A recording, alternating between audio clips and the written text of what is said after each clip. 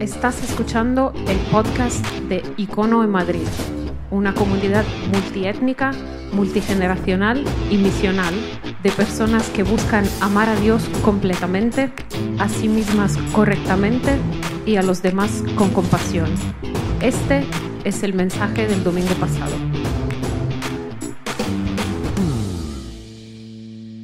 Muy bien, Icono, pasamos ahora al momento de la conversación. Pero antes un par de cosas.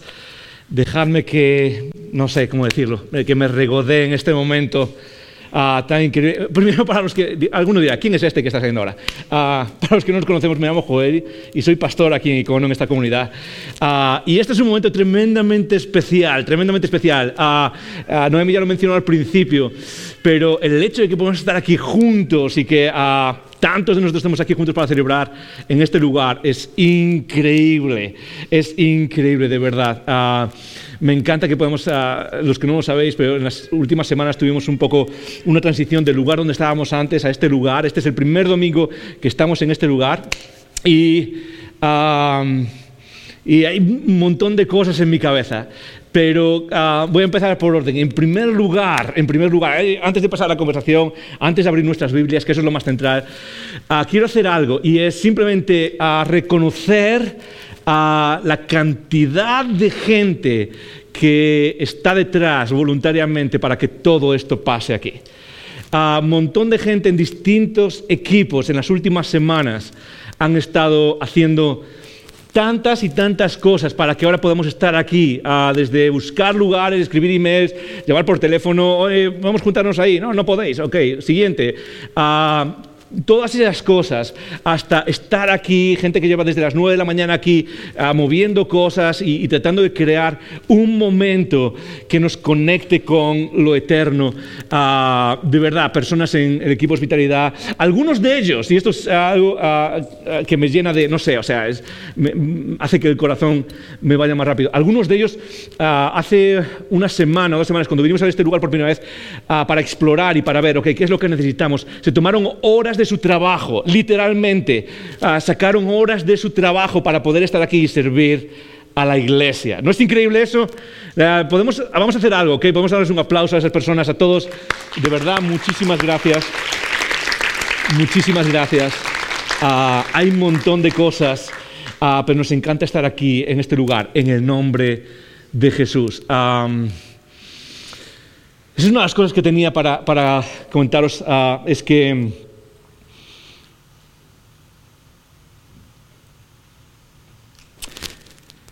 me encanta que podamos estar en este lugar juntos. Me encanta que podamos celebrar a Jesús juntos aquí. Pero me encanta mucho más que no dependemos de un lugar. ¿Tiene sentido? ¿Sí? Me encanta que seamos la clase de comunidad, como decía uno de los vídeos que hicimos de promoción para este lugar, que es la iglesia nómada va donde el Espíritu la lleva. Y estas semanas estaba estudiando otra vez el libro de los Hechos, de lo que pasó con la iglesia después de que Jesús ascendió a los cielos. Y me encanta porque resuena tanto el hecho de que podamos no depender de un lugar, sino dependemos de una visión y de lo que significa seguir a Jesús. Y eso es lo que queremos hacer por todos los que estáis aquí, aquellos que ya seguís a Jesús y estáis cerca de Él, como aquellos que aún estáis haciéndoos preguntas y estáis cuestionándoos cosas. Y déjame decirte, estás en casa. Todos tenemos preguntas y este es un lugar perfecto para hacerse esas preguntas y explorar cosas con libertad y a tu ritmo. Ok, eso por un lado. En segundo lugar, voy a hacer algo pastoral. Este no es mi mensaje, pero es un mini mensaje antes del mensaje. ¿Me lo permitís? Es un mini mensaje y es esto. Tiene que ver con cómo adoramos a Dios, cómo cantamos.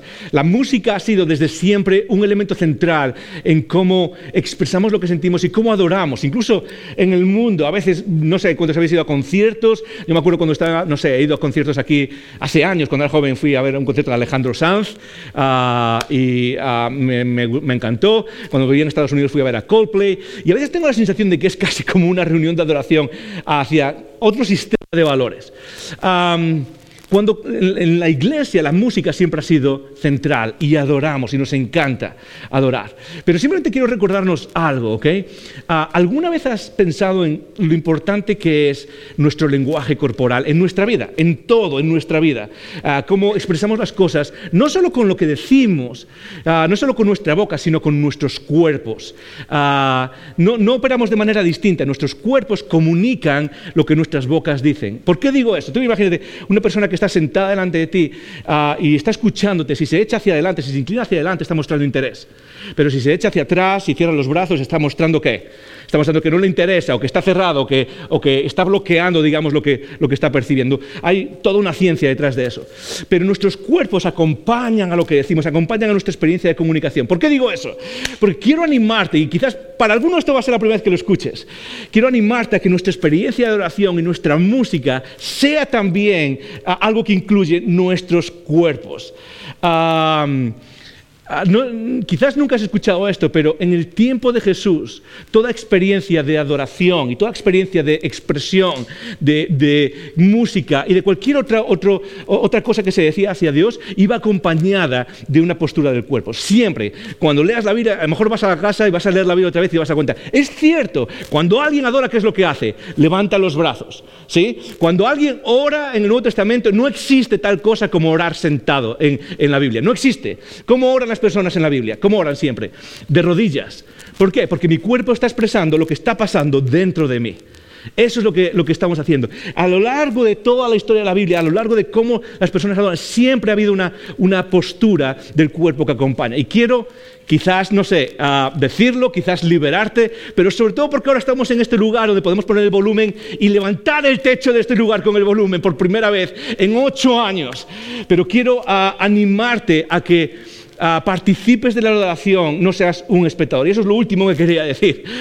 Y es que una de las cosas que queremos repetirnos, y voy a hacer que lo repitas ahora, ¿ok? Es, me reúno o nos reunimos en un cine, pero no somos espectadores. ¿Sí? En Icono siempre hemos tenido algo muy presente, y es que nos encanta un ambiente de salón, nos encanta compartir las cosas en el salón de una casa. Los mejores momentos pasan en el salón de una casa, ¿sí o no? Estás en tu casa con tus amigos, comiendo pizza, bebiendo una cerveza, hablando, charlando, y a veces pasan cosas mágicas. Cuando empezamos Icono queríamos comunicar eso. Por eso cuando nos reunimos en los otros lugares, los que habéis estado en esos otros lugares, os recordáis, poníamos mesas, poníamos velas, y la idea era como crear ese ambiente de salón de casa. Ahora, el estar en un lugar como este, lo que se está comunicando muchas veces es más la idea de cine, ¿sí? Es como vamos a sacar palomitas y va a aparecer una película ahora aquí, está genial que podamos estar en este lugar, pero lo que quiero que recuerdes es que luches contra ese esquema mental, ¿ok? Con el que venimos al cine. Voy a como espectador. Y quiero que recordemos algo. Nos reunimos en un cine, pero no somos espectadores. Te estás reuniendo en un cine, pero no eres un espectador. ¿Sí? Ok, alguno aún no lo ha pillado. Nos reunimos en un cine, pero no somos espectadores. Así que lo que quiero es que lo digamos todos juntos. No está en la pantalla, pero vamos a decir esto, ¿ok? Vamos a decir, nos reunimos en un cine, pero no somos espectadores. ¿Sí lo hacemos? Ok, gracias. 1, 2 y 3. Nos reunimos. Exacto, muchas gracias. Eso es. Icono, no eres un espectador. Esto es parte de lo que hacemos juntos y es una reunión que tenemos juntos. Y vamos a repetir eso montones de veces. Ok, Dani, hazme un favor, cuando puedas ponme un tiempo aquí delante, porque si no creo que vamos a estar aquí hasta la noche, ¿ok? Vamos a pasar ahora a la última parte de esta conversación que llamamos entre tú y yo. Es una conversación, una serie de conversaciones en las que hemos estado hablando sobre relaciones y especialmente sobre el aspecto más conflictivo de las relaciones, la parte más difícil, todos esos conflictos. Y lo que vamos a hacer es abrir nuestras Biblias en un rato. ¿Cuántos habéis traído vuestra Biblia de papel? ¿Alguien levanta arriba? Me encanta ver esas Biblias. Eso es, muchas gracias, Pame. Eso es, otra por aquí, Biblias de papel, me encanta. Allí Dani, gracias, genial. Qué guay ver Biblias de papel. Yo soy muy fan de papel sobre pantalla. Me encanta la pantalla también, pero el papel es... me encanta leer mi Biblia de papel y marcarla. Y estamos en esta serie y hoy es el último día y lo que vamos a hacer es hablar de algo, demasiadas cosas que hablar, pero vamos a hacer toda esta serie de relaciones con algo que creo que es tremendamente importante. El primer día hablamos de la raíz de los conflictos. ¿Qué está a la raíz de los conflictos? ¿Y qué es lo que nos enseña la Biblia? ¿Qué hay detrás de los conflictos? El segundo día Lidia nos habló sobre asertividad y sobre lo necesario que es dejar de vivir vidas o pasivas o agresivas o pasivo-agresivas y vivir como Jesús nos enseñó, con esa asertividad amorosa o con ese amor asertivo, ¿sí? El siguiente día hablamos de las emociones, hablamos también de las personas difíciles, no sé cuántos os acordáis cuando estabais, pero hablamos de cómo hablar, cómo amar a personas difíciles, y eso es tremendamente importante. ¿Sabes por qué? Porque aunque no sea en ningún otro lugar, en la iglesia vas a encontrar personas difíciles. La iglesia es un conjunto de personas difíciles. Nadie es perfecto en la iglesia, nadie. O sea, el humor de alguna persona es como, ok, ese me cae mal y ese no sé qué, y somos personas difíciles, pero estamos llamados a vivir y amarnos y vivir juntos y seguir una misión que Jesús puso delante juntos, y necesitamos aprender a amar y relacionarnos con esas personas difíciles. Yo quiero terminar con algo tremendamente complicado para mí, ¿ok? De hecho, confesión, este es un mensaje o es un mini mensaje, de hecho lo he reducido mucho por el día que tenemos hoy, porque es un día en el que empezamos aquí y había tantas cosas que hacer. Lo he reducido mucho, pero este es un mensaje que tengo desde hace más de un año preparado, más de un año pensado, y es un mensaje que no he puesto encima de la mesa para nosotros. ¿Por qué? Porque es un mensaje con el que, y os lo voy a decir porque creo que muchos vais a sentir igual, es un mensaje con el que he estado luchando por muchísimo tiempo. Lucho con esto constantemente. Si hay diferentes dimensiones de nuestra vida con las que luchamos. Algunos luchan con ciertas tentaciones, otros luchan con otras. Yo lucho de verdad con esto, y por mucho tiempo no me atrevía o no quería sacar esto por la simple razón de que a veces siento, ok, si yo estoy luchando con esto al 100%, ¿cómo podemos hablar de esto? Pero es tremendamente importante. Y hoy quiero hablar de perdón. La clave de los conflictos, la clave de las relaciones y los conflictos. Al final de todo, después de hablar de todo, estoy convencido que se reduce a esa palabra, la idea de perdonar. Perdón. Di conmigo esa palabra, di conmigo perdón. 1, 2 y 3. Perdón. La idea de perdonar. Al final, después de hablar de mil cosas y de cómo Jesús puede transformar, cómo vemos las relaciones, después de hablar de cómo podemos relacionarnos con los demás, después de ver, todos estos principios. En el mundo en el que vivimos somos personas caídas, personas que fallan, personas que meten la pata, personas que hacen a veces mal a propósito, y en medio de todo eso, si queremos aprender a conservar relaciones, a crear relaciones sólidas y relaciones que reflejan la belleza de Dios, al final, lo último, lo más importante, la base de todo es perdonar en todas las relaciones. Pero hoy quiero hablar específicamente de un tipo de relación. Ahora, eso no quiere decir que no se pueda aplicar a todo lo demás, pero quiero hablar de una relación que tienes muy especial, una relación que es única y todos la tenemos, y es esa relación que tenemos con el mundo abstracto de personas que a veces ni siquiera están presentes. Y es que todos vivimos con esa narrativa en nuestra cabeza, en la que a veces tenemos conflictos con personas que ni siquiera están aquí, con familiares que ni siquiera están con nosotros, con amigos que a lo mejor ya no están presentes, con personas que, aunque están presentes, el conflicto realmente está aquí dentro. ¿Sí o no?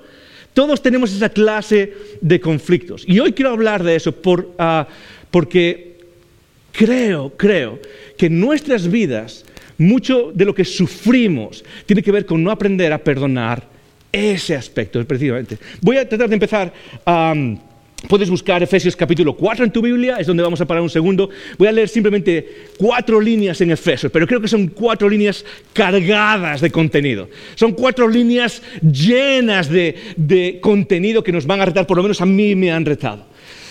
Una de las verdades para la mayoría de nosotros en nuestro día a día es que vivimos con lo que yo llamo, y no sé si ni siquiera es el nombre correcto, pero yo llamo, es un sistema de deuda. Un sistema de deuda. ¿Qué es un sistema de deuda? Muy fácil. Es lo mismo que hacemos con nuestra economía, ¿sí? Nosotros compramos algo y de repente tenemos que pagarlo, o recibimos un servicio y tenemos que pagarlo, y luego recibimos algo como esto, una factura, ¿sí o no? Recibimos en casa facturas de todo tipo, facturas de la luz o el gas, o de la factura de, no sé, los recibos de hipoteca o otro tipo de recibos. Y recibimos en casa algo como esto, algo que nos dice, me debes básicamente, me debes en economía. Y yo creo que en nuestras relaciones usamos algo muy parecido. Usamos un sistema de deuda. Muchos de nosotros, la gran mayoría de nosotros, cuando hablamos con otras personas y nos relacionamos con otras personas, mantenemos una factura, mantenemos un papel como este, donde vamos apuntado todo lo que nos deben, ¿sí o no? Alguien, no sé, estoy con unos amigos y me hacen sentir mal, ok, apunto la factura. Con familiares, me relaciono con padres, por ejemplo, me relaciono entre marido y mujer, ¿sí o no? Día a día, somos expertos en mantener una factura, y aunque no te la pase ahora, algún día voy a ponerla debajo de la puerta, voy a ponerla encima de la mesa y vas a leer todo lo que me debes, ¿sí o no? Pero hay un área especial de ese sistema de deudas, y es con personas que ni siquiera a veces están presentes, como decía antes. Por ejemplo, y esto va sobre todo para los jóvenes y adolescentes. ¿Cuántos tienen menos de 25 años en la sala? ¿Alguien que eso? ¡Ey, me encanta! Genial, menos de 25 años en la sala.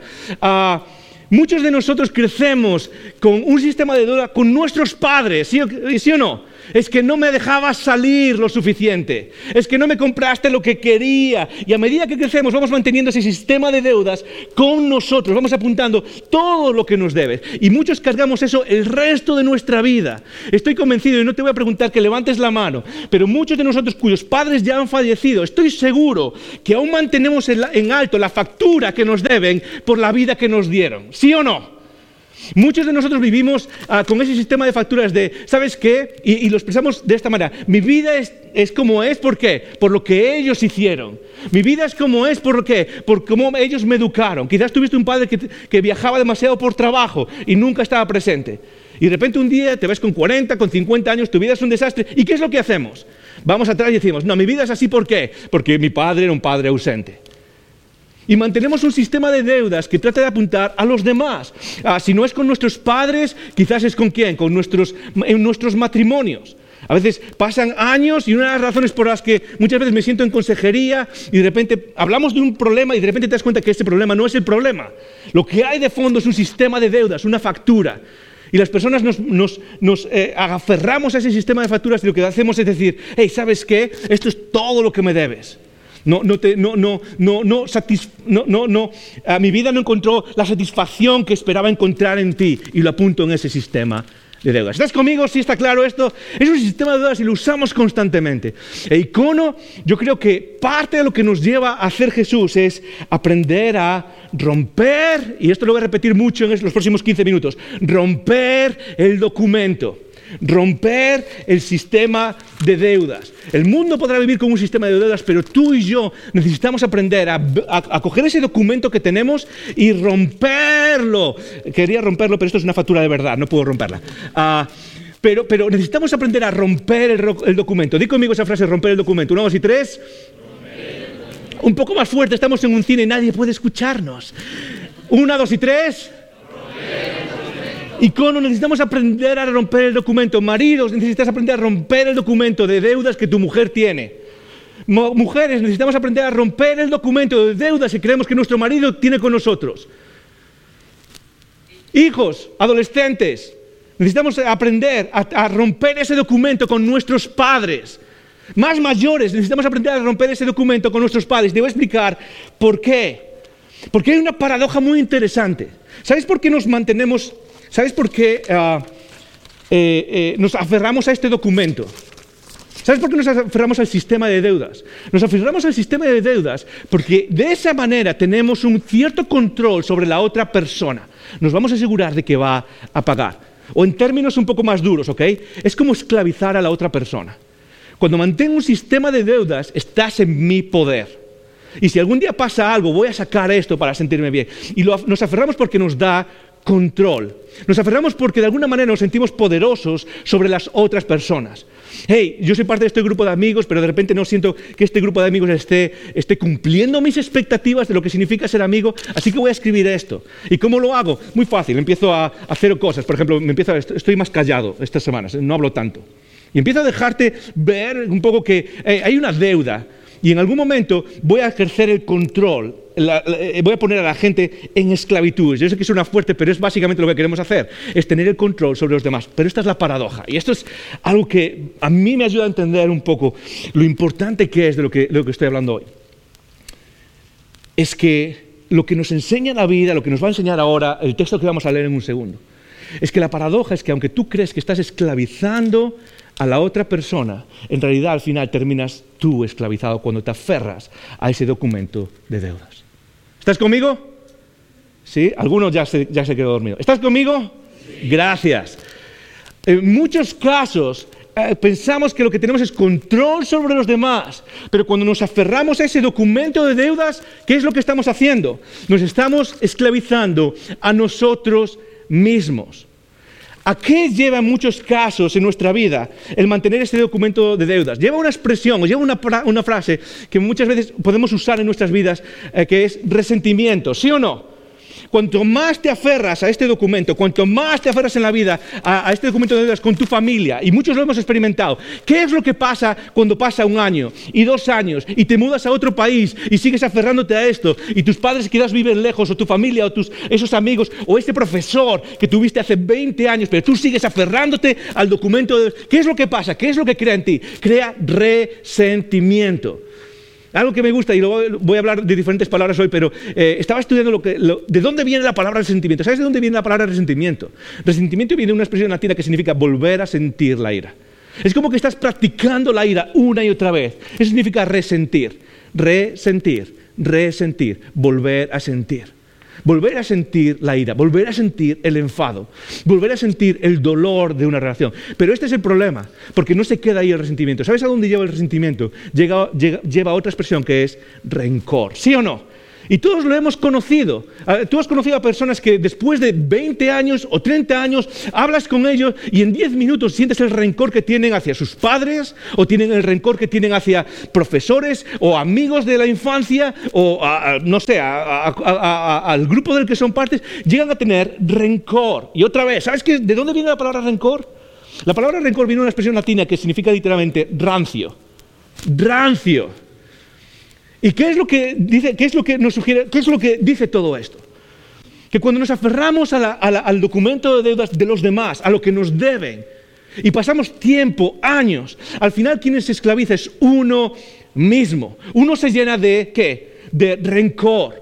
Uno se llena de resentimiento y llega a ser tan parte de nuestra vida, llega a hundirnos, es tan autodestructivo que tenemos una expresión para eso, ¿sí o no? No hay personas de las que dices, es un resentido, es una resentida, ¿sí o no? ¿Sabes qué significa que una persona es un resentido? Literalmente, el diccionario dice que es una persona que cree que el mundo tiene una deuda o la vida tiene una deuda con esa persona.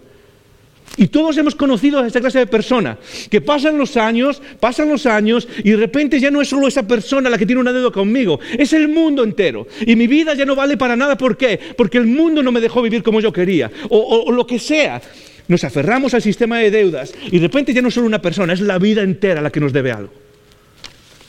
Y eso va creando en ti resentimiento, y eso va creando en ti rencor, y eso va autodestruyéndonos. Y por eso quería terminar esta serie de relaciones hablando de esto. ¿Sabes por qué? No es solo porque perdonarse una experiencia central en nuestra vida siguiendo a Jesús. La idea de perdonar se repite constantemente en el Nuevo Testamento, constantemente. Pero cuando pensaba en ti, cuando pienso en mí, en la cantidad de deudas que mantengo y a las que me aferro, de personas que vivieron a mi alrededor y que ni siquiera están cerca, algunas de ellas ni vivas. Pero lo que quiero es que tú y yo tengamos libertad. Libertad. Y que quizás por primera vez en la vida encuentres libertad. Pero ¿cuál es la única forma de poder revertir el proceso de resentimiento y rencor con la relación que tienes con esas personas? Pablo nos lo dice, 2 líneas tremendamente profundas en Efesios. 2 líneas. Efesios 4, versículo 31. Son 2 versículos, pero puedes anotarlos porque estoy seguro de que no te van a dejar igual. Versículo 31 del capítulo 4 en Efesios dice, quítense de vosotros toda, ¿y cuál es la palabra que dice? Amargura, ahí está. La idea de amargura es la idea de resentimiento, es la idea de rencor, es la idea de algo venenoso que está dentro y que está como comiéndote. Es esa amargura que se refiere literalmente a un veneno que corrompe. Y Pablo empieza diciendo algo, les está diciendo a las personas, y nos está diciendo a ti y a mí: hey, ¿sabes qué? Necesitas, por todo lo que quieras, luchar contra esa amargura, contra ese rencor, contra ese resentimiento. Y lo que va a hacer es marcar una descripción de lo que tenemos que dejar, que es tremendamente interesante. Dice: quítense de vosotros toda amargura, todo ¿qué? Enojo. La palabra griega detrás de enojo es zumos. Di conmigo, zumo. Eso es fácil de recordar, ¿verdad? Zumo. A muchos bebemos zumo y nos enojamos. No sé, es lo que se me ocurre ahora. ¿Qué quiere decir zumo? ¿Sabes qué? Zumos es una palabra que significa literalmente pasiones desencadenadas, pasiones no controladas. Ahora, dime si no es cierto que una persona amargada en la vida a veces vive de manera impulsiva. ¿Sí o no? Una persona rencorosa, una persona amargada, es una persona que muchas veces vive impulsivamente y de repente le dices: hola, ¿cómo estás? Pues estoy muy mal, porque mis padres eran muy malos. Sí, y el colegio en el que crecí nunca no sé, bla, bla, bla, bla. ¿Sí o no? Y amargura, enojo. Después, ¿qué viene? Ira. Y el proceso sigue igual. Una persona amargada es una persona enojada, es una persona airada. Y luego sigue diciendo: y gritería, que es exactamente lo que estoy haciendo yo ahora. No, es broma. ¿Gritería qué es? Simplemente significa lo que dice esta palabra. Es una persona que habla demasiado y que grita demasiado y que es quizás a veces demasiado bocazas. Y luego sigue diciendo: quítense de vosotros toda amargura, enojo, ira, gritería, maledicencia. Es una palabra súper interesante porque a veces pensamos que es simplemente decir malas cosas. La palabra griega detrás de maledicencia, ¿sabes qué es? Es literalmente la palabra blasfemia. Blasfemia. No significa blasfemia, es la palabra blasfemia. Y en su contexto general, blasfemia es decir cualquier cosa mala contra alguien. Pero en el Nuevo Testamento, y esto es súper interesante, en todo el Nuevo Testamento, la palabra blasfemia siempre se usa como un referente. ¿Sabes quién es? Es Dios. Es Dios mismo. Y lo que creo que está diciendo, porque creo que tiene ese uso aquí, es que una persona amargada, que manifiesta después enojo y griterío e ira, ¿qué termina haciendo? Tú lo sabes perfectamente porque conoces a esas personas. ¿Qué termina haciendo? Dios, es tu culpa, ¿sí o no? Al final es Dios, es tu culpa. ¿Por qué? ¿Por qué has hecho esto? ¿Por qué no me has permitido vivir de esta manera? Y empezamos a crear un sistema de deudas, ¿con quién? Con Dios. O en otras palabras, empezamos a blasfemar. Empezamos a decir: Dios, es tu culpa. ¿Cuántos de nosotros incluso a veces ya hemos llegado a ese lugar? No tienes que levantar la mano, pero quizás muchos de nosotros llegamos ya al lugar donde ya no es el mundo o la vida o otras personas las que nos deben cosas. ¿Quién es? Es Dios mismo. Dios, es tu culpa. Maledicencia y toda malicia. Entonces, ¿cómo? ¿Cuál es la solución que Pablo da? Dice: ok, necesitas evitar eso. Y déjame decírtelo, por lo más que quieras, muchos de nosotros solo vamos a encontrar libertad cuando empecemos a luchar contra ese resentimiento, cuando empecemos a romper ese documento de deudas. Pero solo hay una forma de hacerlo. Antes bien, versículo 32, ser benignos unos con otros, misericordiosos, perdonándoos unos a otros. Perdonándoos unos a otros. Hey, ¿qué es lo que hacemos para romper este documento? ¿Qué es lo que hacemos para romper esto? Rompe el documento, ese que has mantenido en alto por tanto tiempo. ¿Qué hacemos para rascarlo? ¿Qué hacemos para que no nos controle? ¿Qué hacemos para que no nos lleve al resentimiento y al rencor y a la amargura de vida y a pensar que la vida nos debe algo e incluso a blasfemar? ¿Qué hacemos? Muy fácil.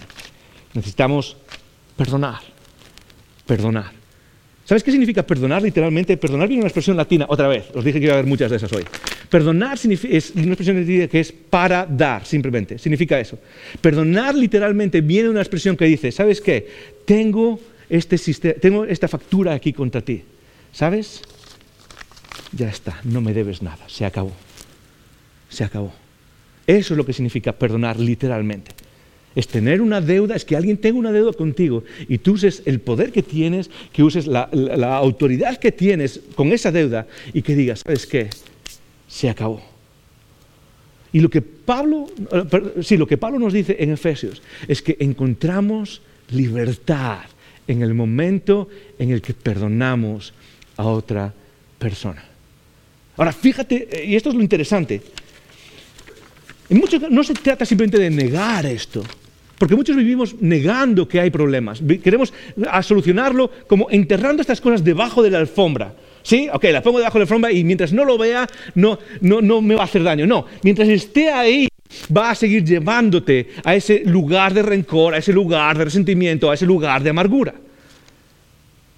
¿Cuál es el paso que dice Pablo que hay que hacer? No es simplemente tapar las cosas, no es jugar un papel pasivo. ¿Cuál es? Es perdonar. Y perdonar significa que coges ese documento de deuda y lo rompes. Coges ese documento de deuda y lo pones a un lado. Ahora, yo sé que vas a estar de acuerdo conmigo en lo siguiente. Porque una de las cosas que me pasa cuando sé que tengo que hacer eso, con las personas con las que a veces mantengo ese documento de deuda, una de las primeras cosas que me viene a la cabeza es que cuando quiero hacer eso, me siento débil. ¿Sí o no? No sé cuántos lo sentís así, pero muchas veces cuando trato de hacer eso, cuando pienso en alguien que sé que tengo que romper este documento, tengo que perdonar, ni siquiera se trata de la otra persona. Seguramente la otra persona lo hizo mal, seguramente la otra persona lo ha hecho fatal, pero si no perdono, al final lo que voy a hacer es autodestruirme. Una vez escuché una de las mejores afirmaciones que han marcado mi vida. Mantener rencor con alguien o ser rencoroso, mantener ese sistema de deudas, es como beber veneno y esperar que el otro se muera. Es como beberse el veneno uno mismo y esperar que la otra persona se muera. Y lo hacemos constantemente. Me estoy enfadando contigo, ahora ya verás, te vas a enterar. ¿Sí? Y matrimonios que pasan años juntos, pero no están juntos.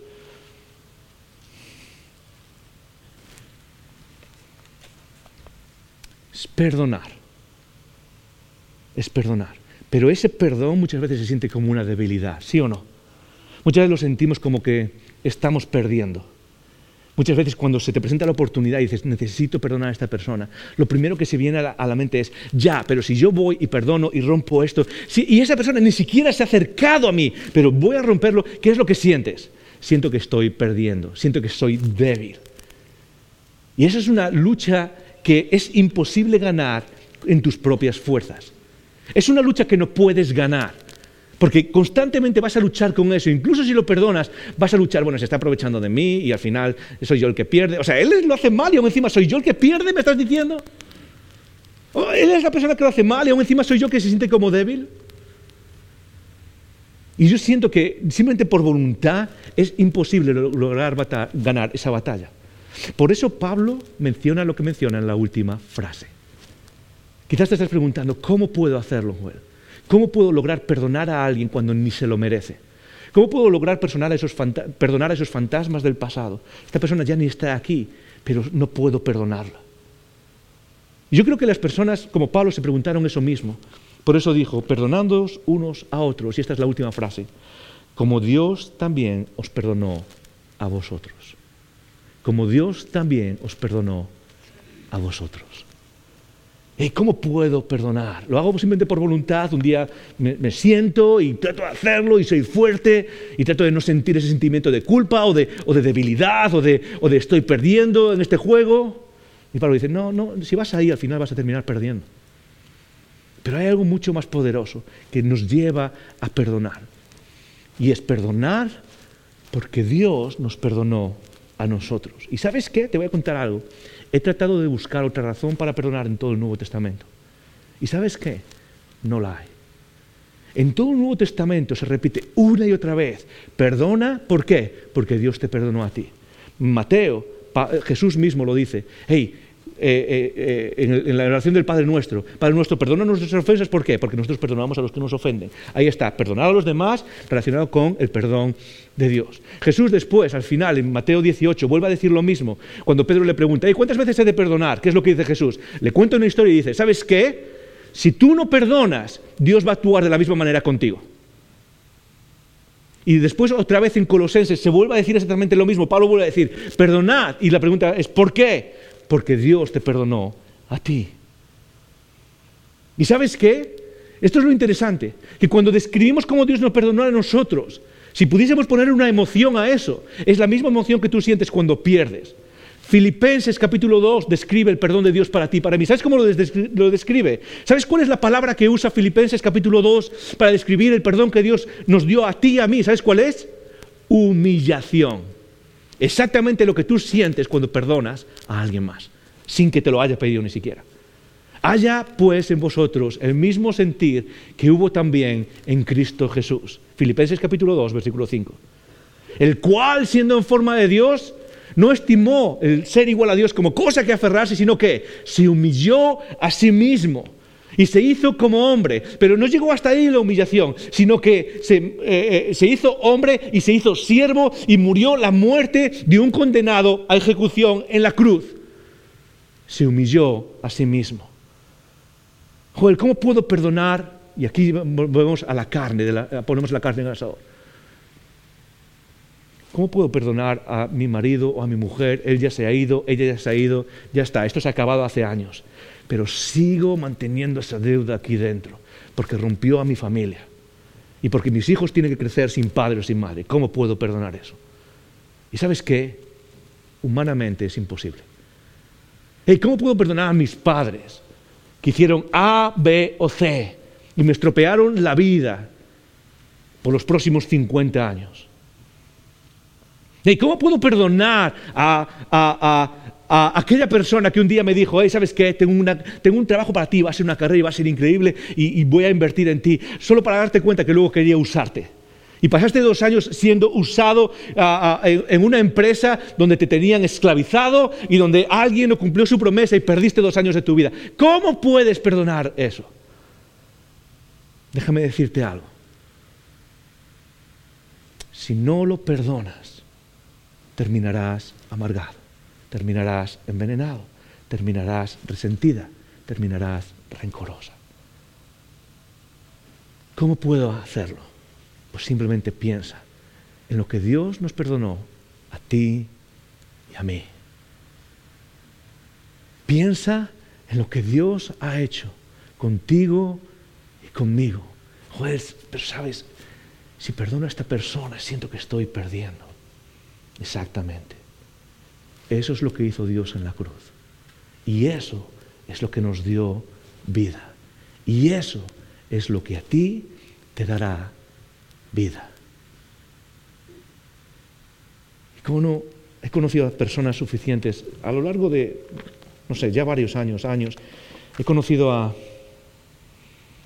personas en Centroamérica, cuando estudiaba allí, y en Estados Unidos y en España, para ver lo que esclaviza el no perdonar.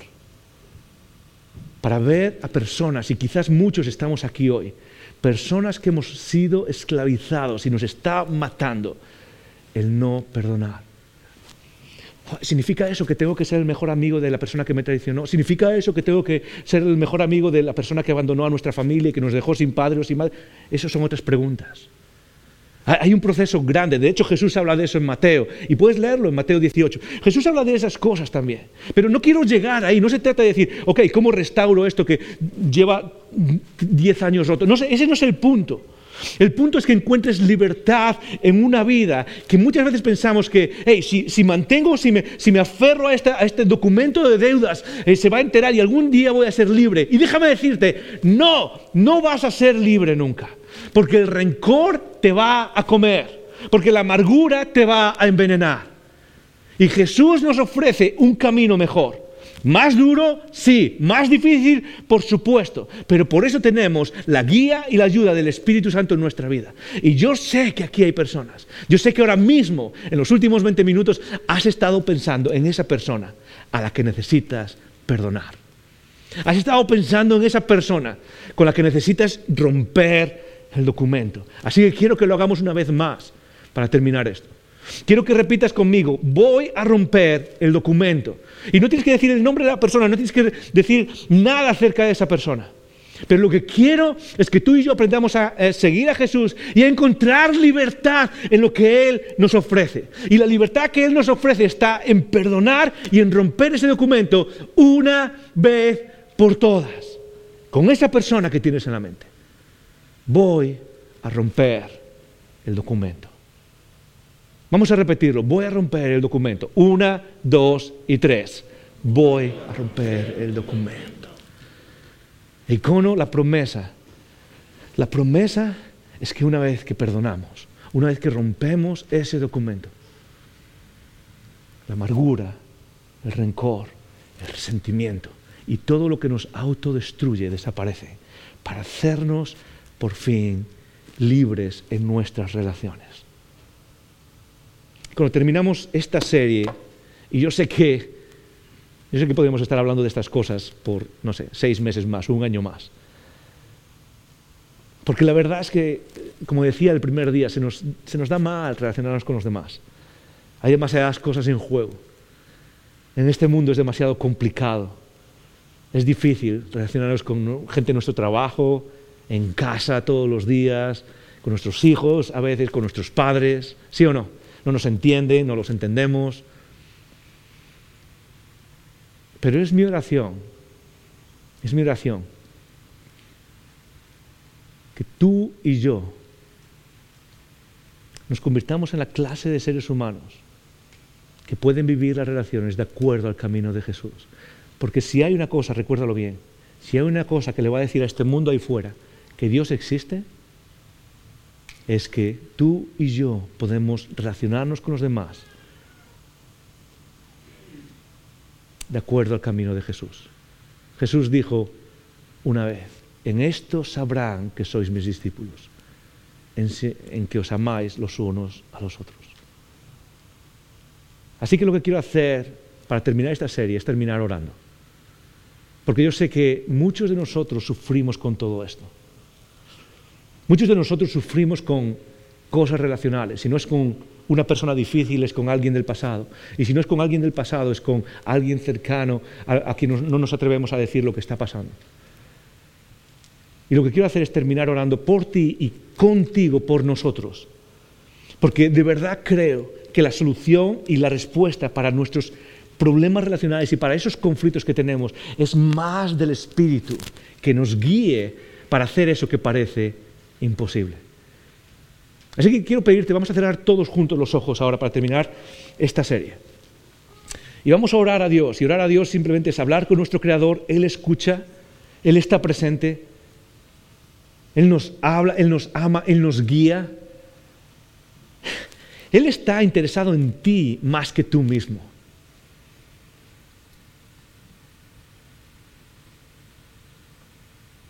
Así que vamos a, si te sientes cómodo, cierra tus ojos. Y vamos a pedirle a Dios que Él integre todas estas palabras por medio de su Espíritu en nuestras vidas.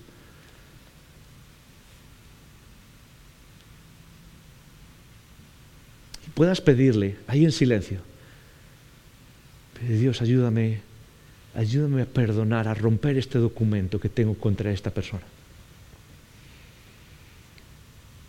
Señor, parece imposible, pero tú me has perdonado tanto que necesito romper este documento. Ahí, mientras piensas en esa persona, yo quiero pedirte que pienses también en Dios y en el perdón que Él nos ha dado y en la libertad que nos ofrece. Quiero pedirte que incluyas a Dios en la ecuación y que quizás si no sabes qué decirle ahora mismo, solamente le digas: Dios, ayúdame a romper ese documento. Dios, ayúdame a romper ese documento.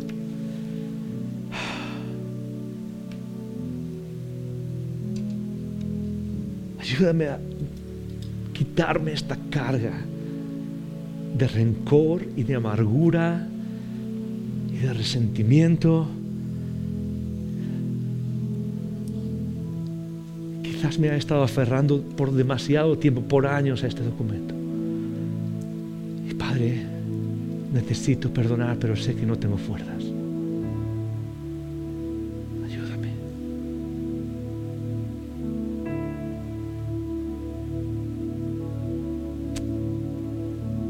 Padre, después de todas estas palabras, por 5 semanas,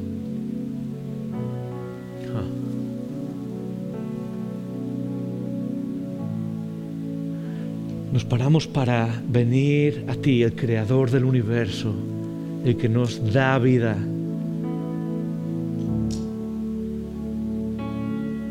Para pedirte que nos restaures. Para pedirte que restaures cómo nos relacionamos con los demás. Padre, y cada uno en esta sala está luchando con diferentes cosas, pero de verdad, Padre, después de hablar de todo esto y de abrir las Escrituras, queremos pedirte que tú restaures en nosotros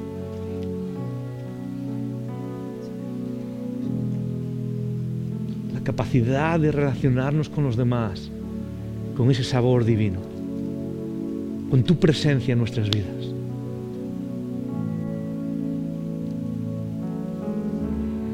Y sobre todo, Padre, yo quiero pedirte por las personas en esta sala que por demasiado tiempo se han estado aferrando a ese documento. Yo quiero pedirte, Padre, empezando conmigo, por esas personas que he mantenido contra la pared por demasiado tiempo, pensando que algún día me pagarían lo que me deben. Y yo quiero pedirte, Padre, que tu Espíritu nos lleve a mirar a ese documento, a esas personas, y a romperlo y perdonar para siempre. Porque, Padre, queremos ser libres. Queremos ser libres. Todo esto te lo pedimos en el nombre de Jesús. Amén.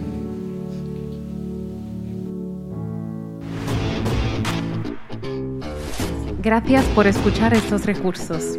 Esperamos que te haya retado y motivado a vivir arriba, adentro y afuera.